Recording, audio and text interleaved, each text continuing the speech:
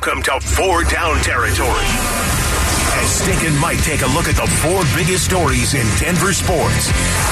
Here's Schlereth and Evans kicking it off with First Down. All right, good morning, everybody. Despite sitting four starters last night, the Nuggets still made a game of it on the road in Milwaukee, losing 107-99. Michael Malone, overall, pretty happy. Yeah, if you look at the numbers, they're not going to be like, oh, it was a great defensive night because they shot 47 from the field, 43 from three. But this team has been making 23s a game the last 5. So to hold them to only 13 makes and 30 attempts, that's a really impressive number for us. We all understand that the reason that we've gone on the run that we've gone on, the defense and the three-point defense have been a huge part of that. And that's going to have to continue with 11 games going into the All-Star break. Okay, good. Good happy talk there from Michael Malone, spinning it. But let's face it, the Nuggets went into this prepared to lose. It was a scheduled loss. Sure. Because, Mark, have they become what we despise so much about today's NBA that we have mocked in the past with other teams and other players? Sure. Becoming a load management team. Yeah, they're playing the game.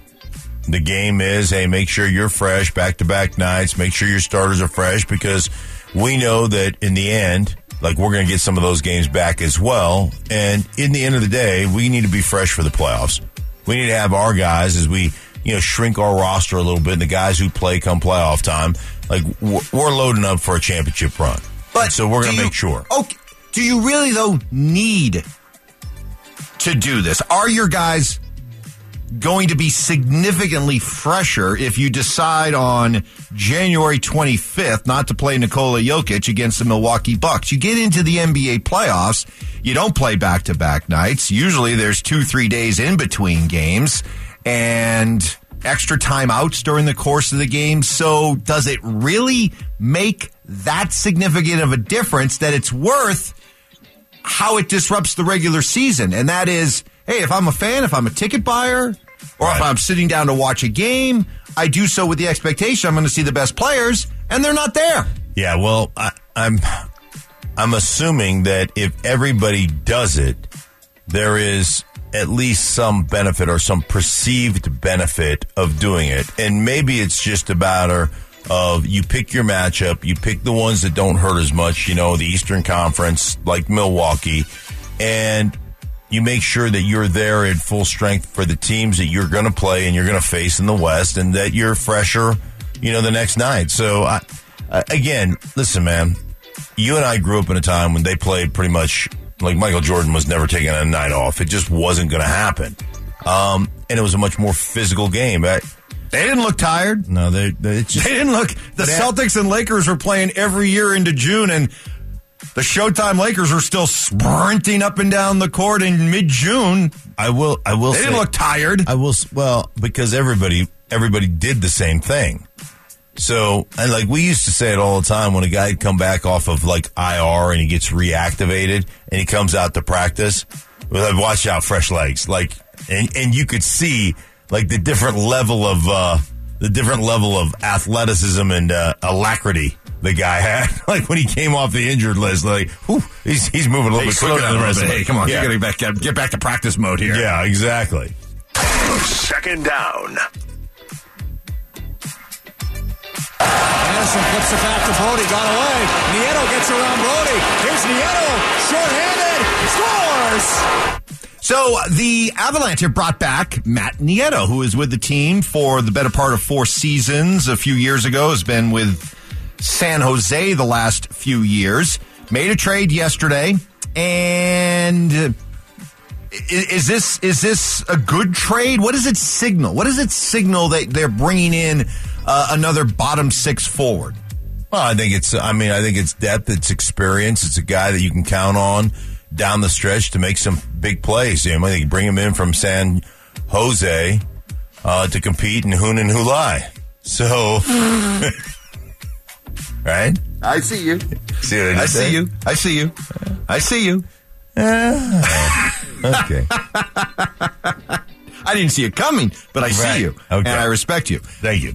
No, it is a good pickup. I don't think you can have enough of those kind of guys when you're thinking about the playoffs. And we just saw it. You saw it as an Avalanche fan last summer. Sure. You saw the contributions of Andrew Cogliano and a Darren Helm. And these are guys that when you look at their stat lines during the season, you're like, do they really bring much? Okay, maybe during the long haul of 82, no.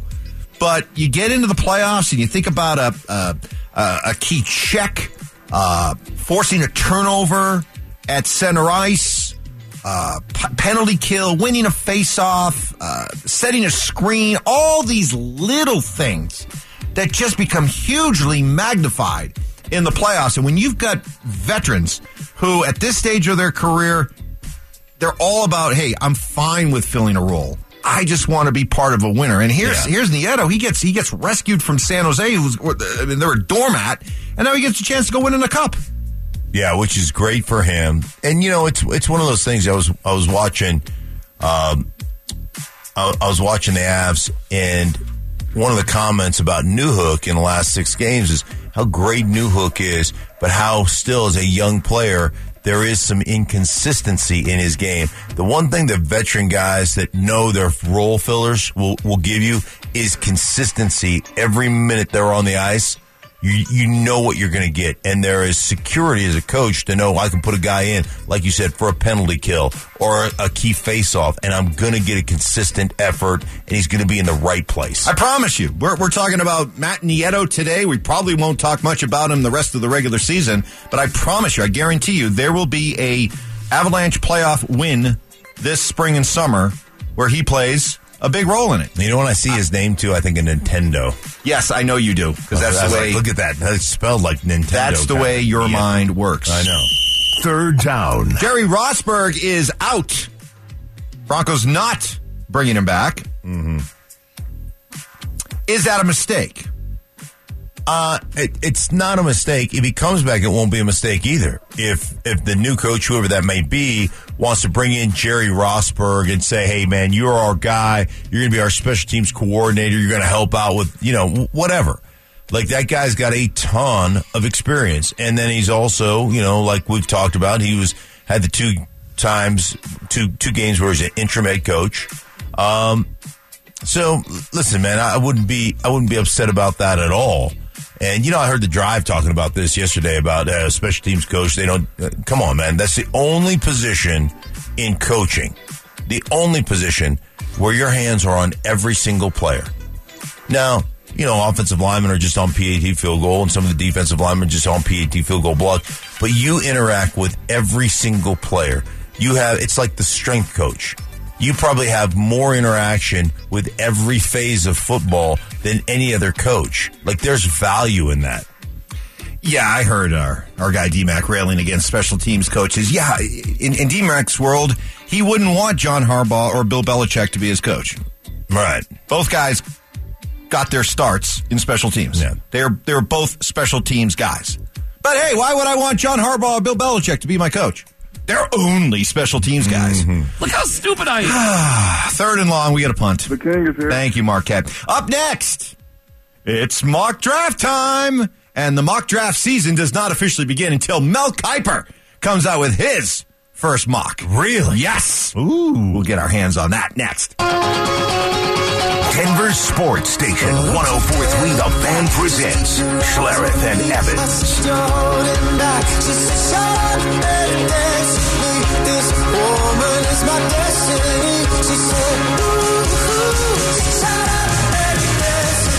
Well, it is mock draft season. It has begun. And in my opinion, mock draft season cannot officially begin until the dawn yes. of the mock drafts. Yes. Mel Kiper puts out his first one, which he has.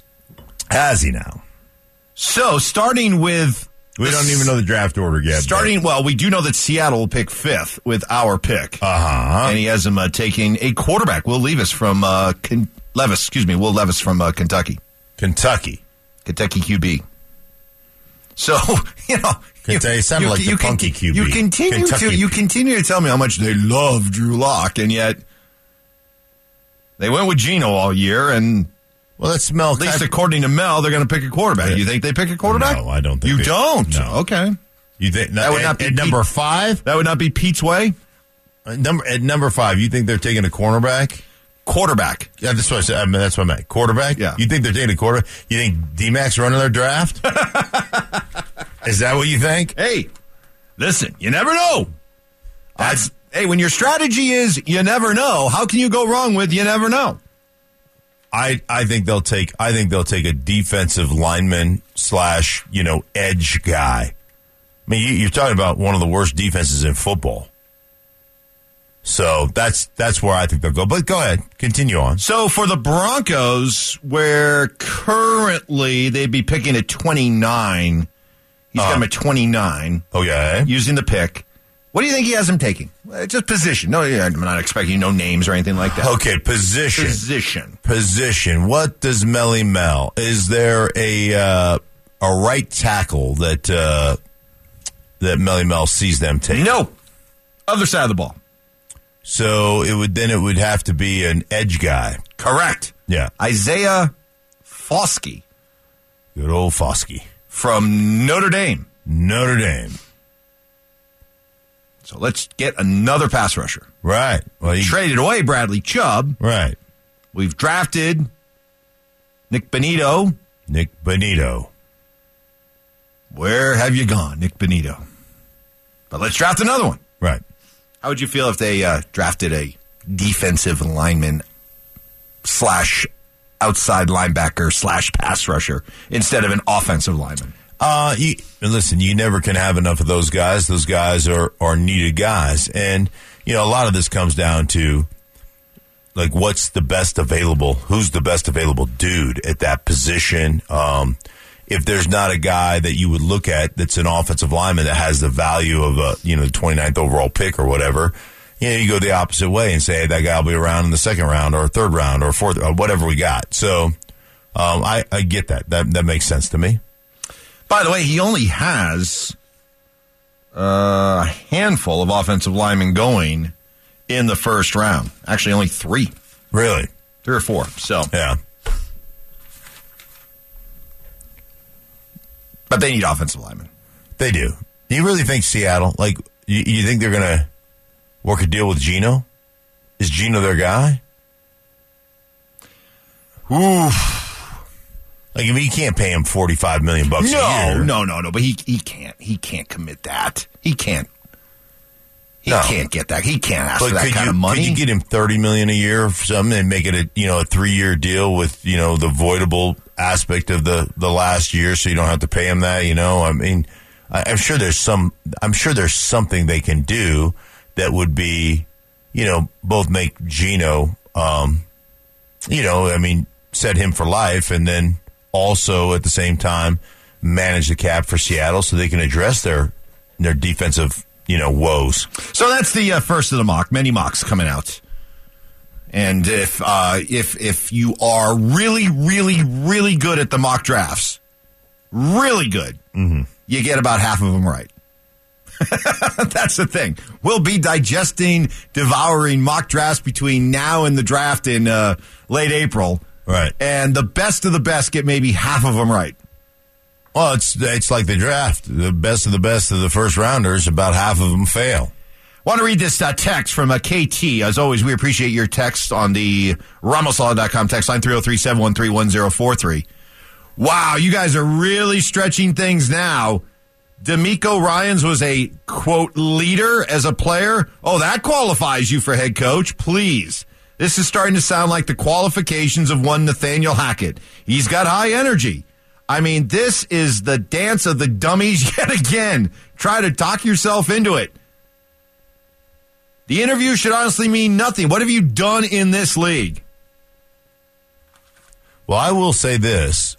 I mean, if you're looking at the coordinator you have right now, did not Ejiro do more?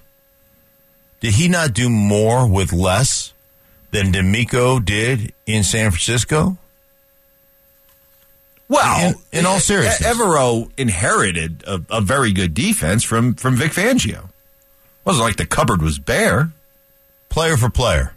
I'm not saying. Well, no. I'm not saying Denver's was better than San Francisco's. I'm just saying that it's not like No, but did he? Devereaux came in and took over a defense that was just run roughshod over. Okay, but all right. So you're not picking up on the. All right, I'm sorry. Okay, yeah, go ahead. Because you're allowing. I'm missing nuance here. Yeah, Come on, man. You're missing the nuance. Go ahead, Captain Nuance. Go ahead. The Captain Nuance is you performed and you were one of the top-rated defenses. You were one of the top-rated red zone defenses. You were in top-rated scoring defense. You were in top-rated. You did not have the same personnel. I mean, you think about Javon Kinlaw is a first rounder. Armstead's a first rounder. Nick Bosa's a first rounder. Fred Warner is the best middle linebacker in football. Jimmy Ward was a first rounder. Travarius Ward is a Pro Bowl player. Hufanga went to the Pro Bowl, like all pro player. Like you got a bunch of players there, but you had an offense that could complement you. You had an offense that could score. You had an offense that stayed on the field and ate up drives. You had an offense that could run the ball. You had the offense that could create explosive plays. So the complementary football, the complementary nature of playing football, you were allowed to be more aggressive. Evero did it with an offense that was absolutely putrid. So to me, he did a much better job with much less here in Denver than DeMeco Ryans did in San Francisco with what I think is better personnel, and I know is a much better offense. Coming up, what's trending? Oh, we got a good one for you. Travis Kelce singing Journey. Aaron Rodgers has rabbit ears. Bills and Bengals have themselves a pretty good rivalry, and you wouldn't believe what disrupted a college basketball game last night.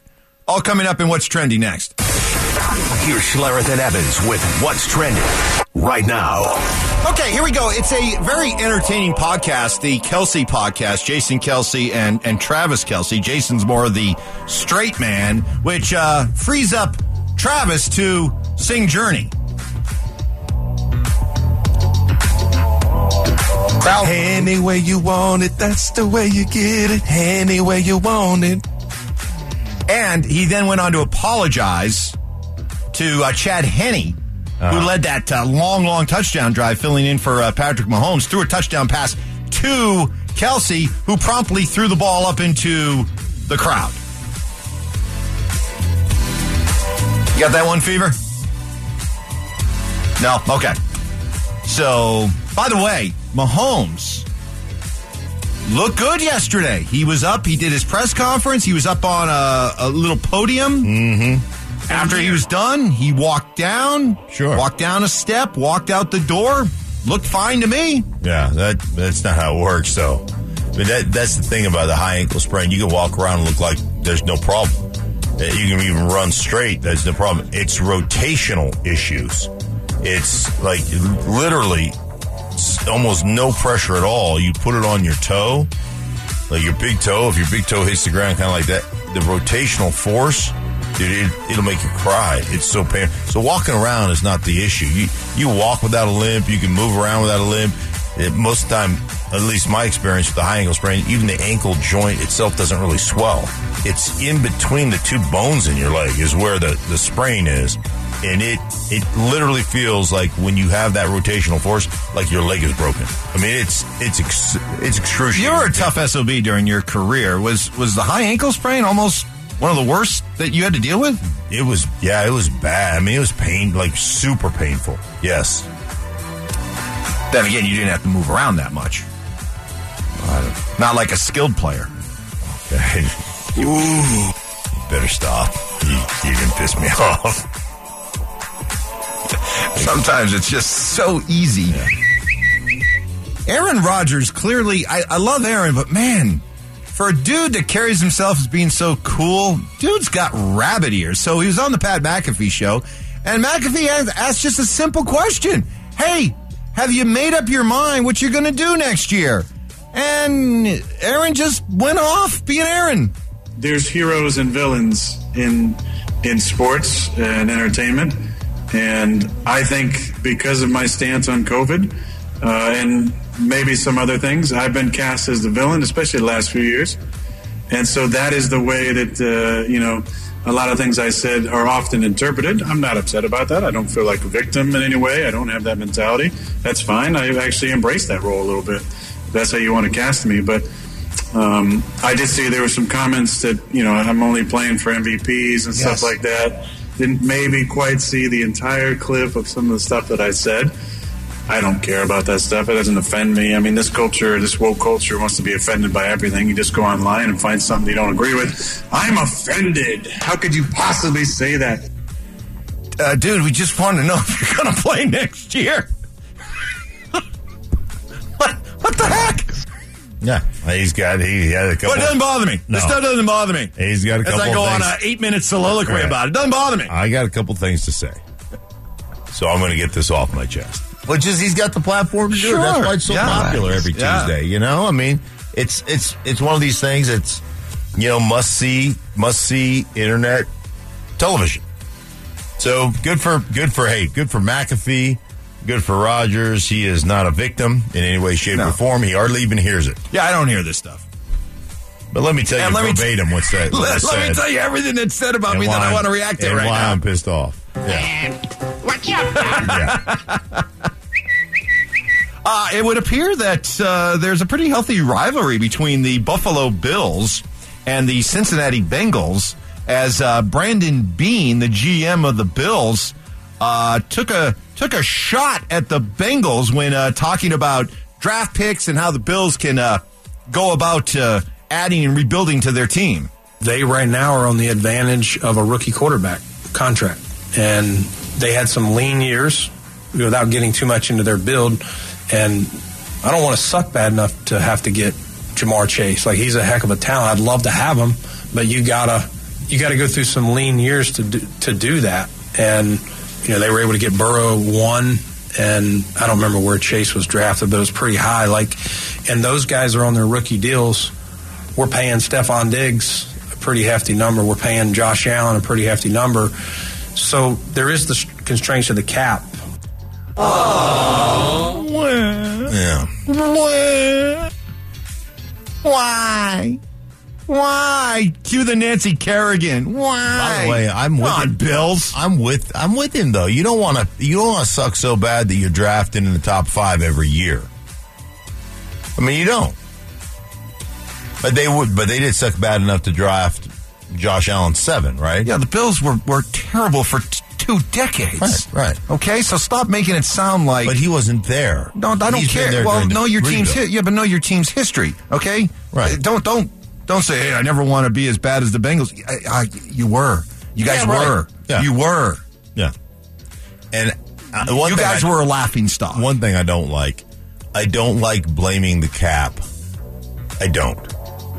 I hate you blame the cap for, and I get it. 3 of the quarterbacks in this AFC, NFC championship games are on rookie deals. I get that. I understand that. One of them was Mr. Irrelevant, so I don't even know that you can count that. But the bottom line is, we can sit there and make excuses. You got to figure out a way to manage it. It's not the player's job to manage it. It's your job to manage it well. So this was an interesting reason to delay a college basketball game between Duquesne and Loyola Chicago. A Uber Eats delivery driver wandered out onto the court as the announcers Somebody came on the floor on the far side looking for an Uber Eats delivery or something. There is carrying some McDonald's. Oh, this has to be one of the all-time greats. I'm actually not kidding. No, this is the truth. I think that's what's happening. This guy's in the corner. Looked like was he going to deliver the McDonald's to somebody on the court? So, yeah, you should clip that. Pay whatever rights fees you need. That should be a commercial. We deliver anywhere, anytime. Yeah, you got to see the video. This guy, I've seen it. Yeah, he just walks out onto the court and he's during the game, and he's looking around like where he's supposed to do. Now, never mind how did the guy get into the building.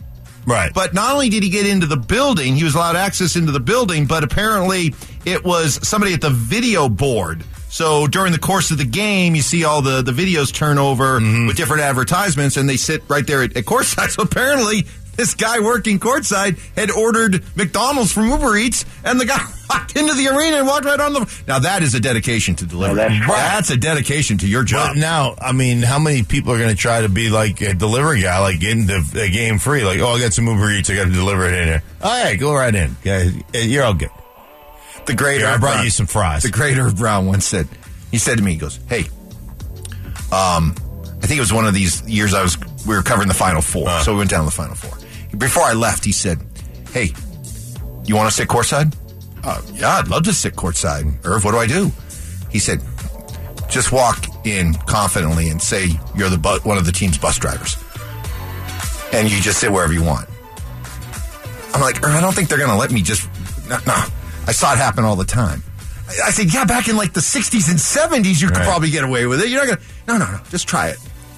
Needless to say, I did not try it, but Irv insisted. Do it. Just walk up, take a seat courtside somewhere, and just say you're one of the team's bus drivers. Call me Bussy. That's what he said. Yeah. He said, say you're the Bussy. You're the Bussy. Nobody argues with the Bussy. Nobody ever says no to the Bussy. I'm the Bussy. The great Irv Brown. That is what is trending. Coming up, we'll have the Denver Sports front page for you at 8 o'clock. Adam Schefter will join us just after 8. But a couple things I want to get into. More of making the case against D'Amico Ryans. I want to do that. A little point counterpoint with you. And have the Nuggets become what we despise most in today's NBA. But can you blame them? That's next. Loosen up those joints and muscles. It's time for your 7:45 stretch. Here's Schlereth and Evans with the biggest story in Denver sports. Before we get into that, I got to share what was just happening here during the break. Mark Schlereth, watching and listening to Mark Schlereth on his phone. All of a sudden, I just happened to look up. I heard your voice. And I was like, whoa. And I realized it wasn't you talking it, but it was you talking on your phone. Yeah. So, somebody, my Vandal group, my guys, and I go, on my Vandal weekend. Vandal Beach? Guys, Vandal Beach. Just sent the video of TD going over 2,000 yards. And so there's Mike Shanahan talking, Gary Kubiak talking, Sharp talking, myself talking. And so it's like a 2-minute TikTok presentation. So I just watched that during the break and just remember how great I was.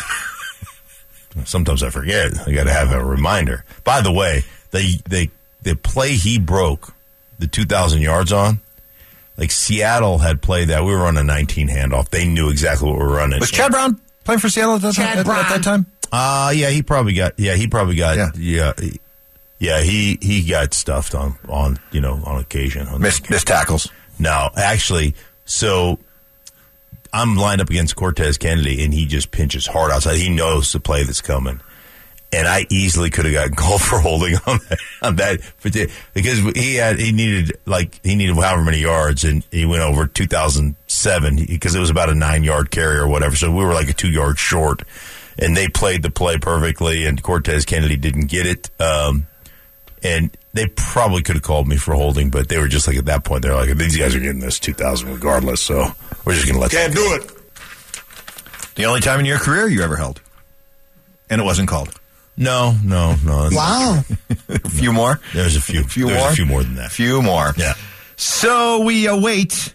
We continue. It's like waiting for the puff of white smoke from Dove Valley, you know, when you're trying to figure out who the new pope's going to be. We're waiting for the puff of white smoke as to announce who the Broncos' next head coach is going to be. It would appear, at least right now, as you just kind of read the tea leaves, that David Shaw and D'Amico Ryans are your leading favorites. And we talked about Shaw yesterday, doing a little point-counterpoint when it comes to D'Amico Ryans.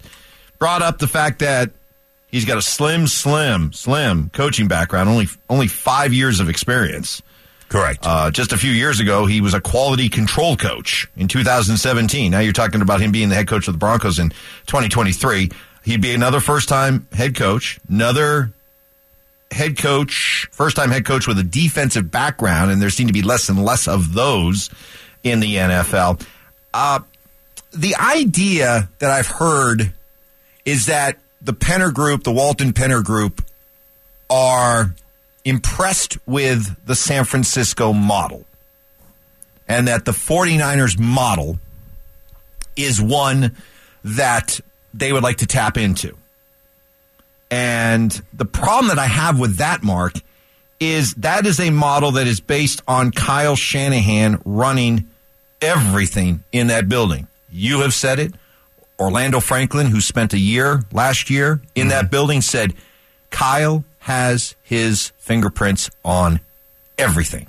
Of course. So when you talk about a guy like DeMeco Ryans and you're saying, hey, come be our head coach, come be our leader, come and run everything, set up everything in that building, run everything during the week, run everything during game day, you're talking about bringing in somebody who works for a guy who controls everything.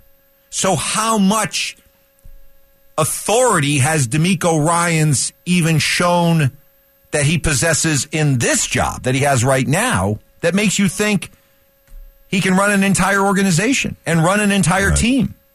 Well, that's one of those things you never know until you do it. And having watched DeMeco Ryans stand in front of the team and present what they're going to do. Like, there's no question that he has the ear of his team, that he is very organized and very detailed, and he's got all those things. There's no question. And like, I've actually watched him present. Like, I've watched his team meetings. So, he's definitely got that.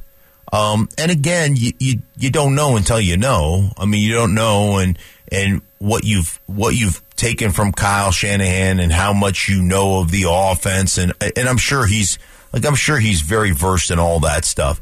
I think the other thing that, when I hear that Greg Penner and the ownership group want that San Francisco model, that to me is, okay, so what is the San Francisco model? Like, how are you defining that?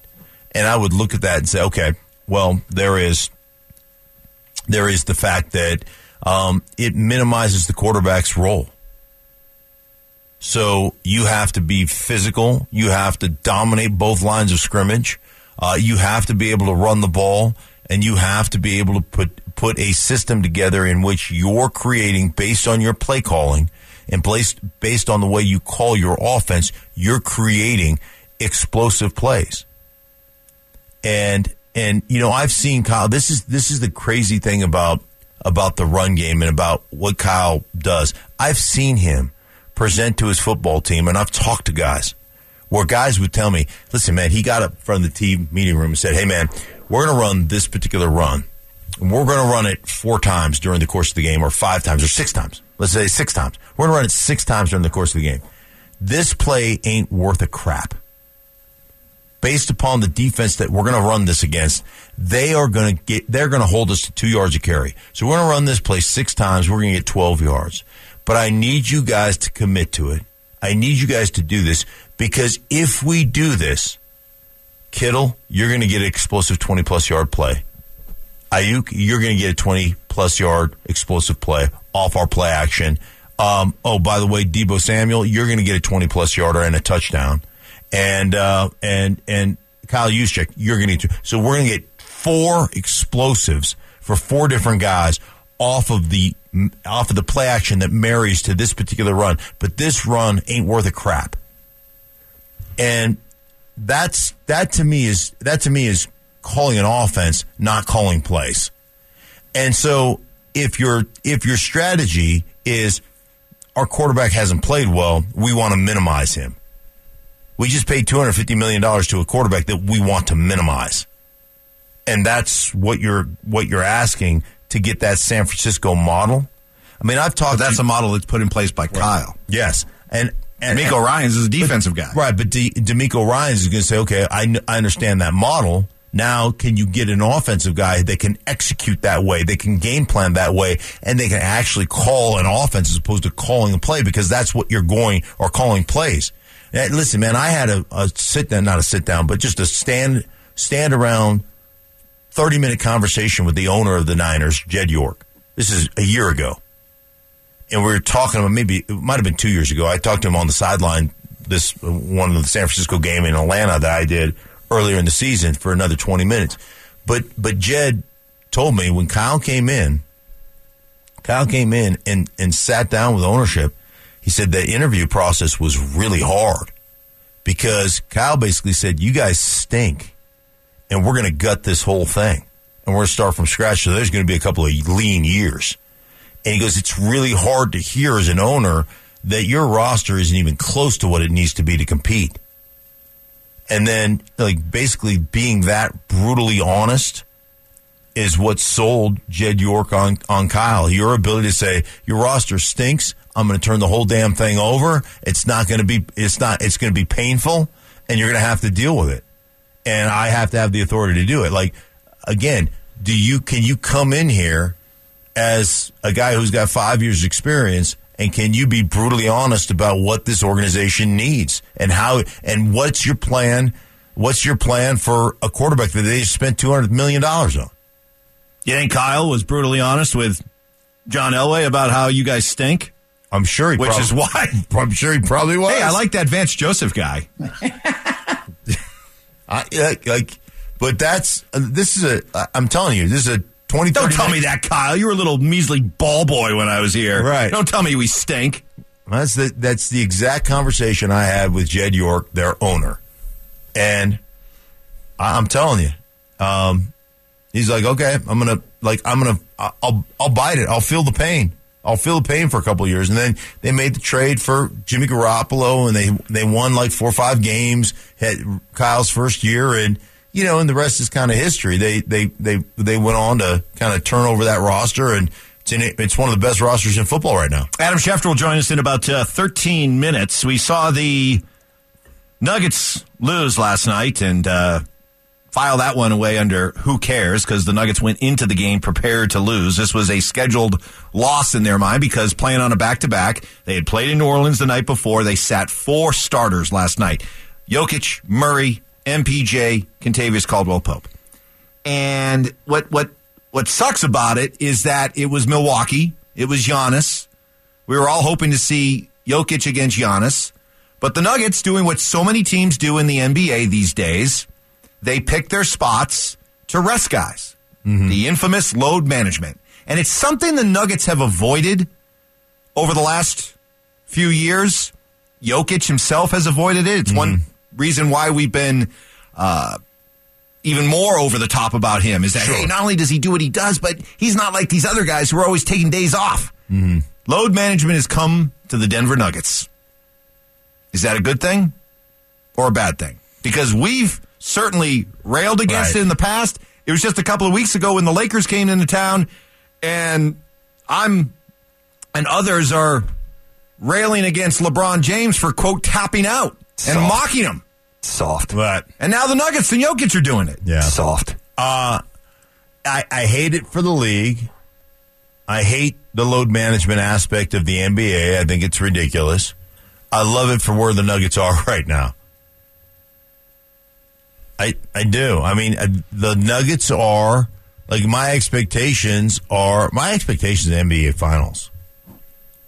That's where I am right now with this Nuggets team. NBA Finals are bust. I don't like it. I hate it. I hate that this has become such a big deal in the NBA, but I could rail against the clouds all day long, or just to understand that this is what is going on in today's NBA, and the teams that view themselves as serious contenders, right? This is the strategy that they take. And so if the Nuggets have now entered the world of load management, well, it means they view themselves as serious contenders. And I suppose that's a good thing, if right? If they view themselves that way and they have those type of expectations, guess what? That allows us to have the same expectations. Oh, okay, you guys can rest guys. You guys can have the load management. Okay, then we're expecting, like a second round exit is not good enough. And there should be consequences for that. So if we're in this realm of load management, here we are, then, I'm expecting, like I said, I need some finals.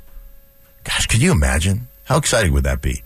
I mean, it Avs are Stanley Cup champions, then the Nuggets can get to the NBA Finals, and why not both at the same time? Could be. Oh, yeah. Let's make Denver the new mecca town of sports. Oh, yeah. Let's go on the kind of run that Boston had for 20 years. Let's ride. Then the Rockies could be good in April. Can you imagine what it would be like around here? Oh, my gosh. To have a 20-year run, and I'm just going to go apples to apples here, in which the Broncos win 6 Super Bowls, the Rockies win 4 World Series, the Avs won their cup, and the Nuggets win an NBA championship. Bow chicka bow wow. That would equal what Boston had over the course of 20 years. Can you imagine that? No. No, because the Rockies winning 4 World Series. A lot of times, W. Tonight it didn't happen. Maybe we'd have to move it around. 4, 6 Broncos Super Bowl, 6 Stanley Cups, 4 Super Bowls, 1 NBA Final, 1 World Series. Oh, boy. Yeah, that'd be some tall cotton around here. Yeah. And guess what? That would make everybody in the country saying, God, Denver sports fans are the worst. Mm-hmm. They're so arrogant. They're so insufferable. And I'm here for that. And I'm here for that. Let's do it. Let's test that theory. I would love to be the country's most hated fan base. Wouldn't it be great? Yes. I would love that to would test be that theory. Fantastic.